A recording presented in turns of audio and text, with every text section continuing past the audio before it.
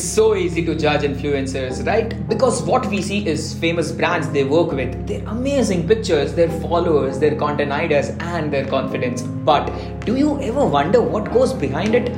Months they spend without earning, days they spend overcoming criticism, hours they spend creating content, cheap comments, and stupid brand arguments they deal with. All I'm saying is it's not easy to become an influencer, so please stop judging. Feel like my life ain't mine. Who can relate?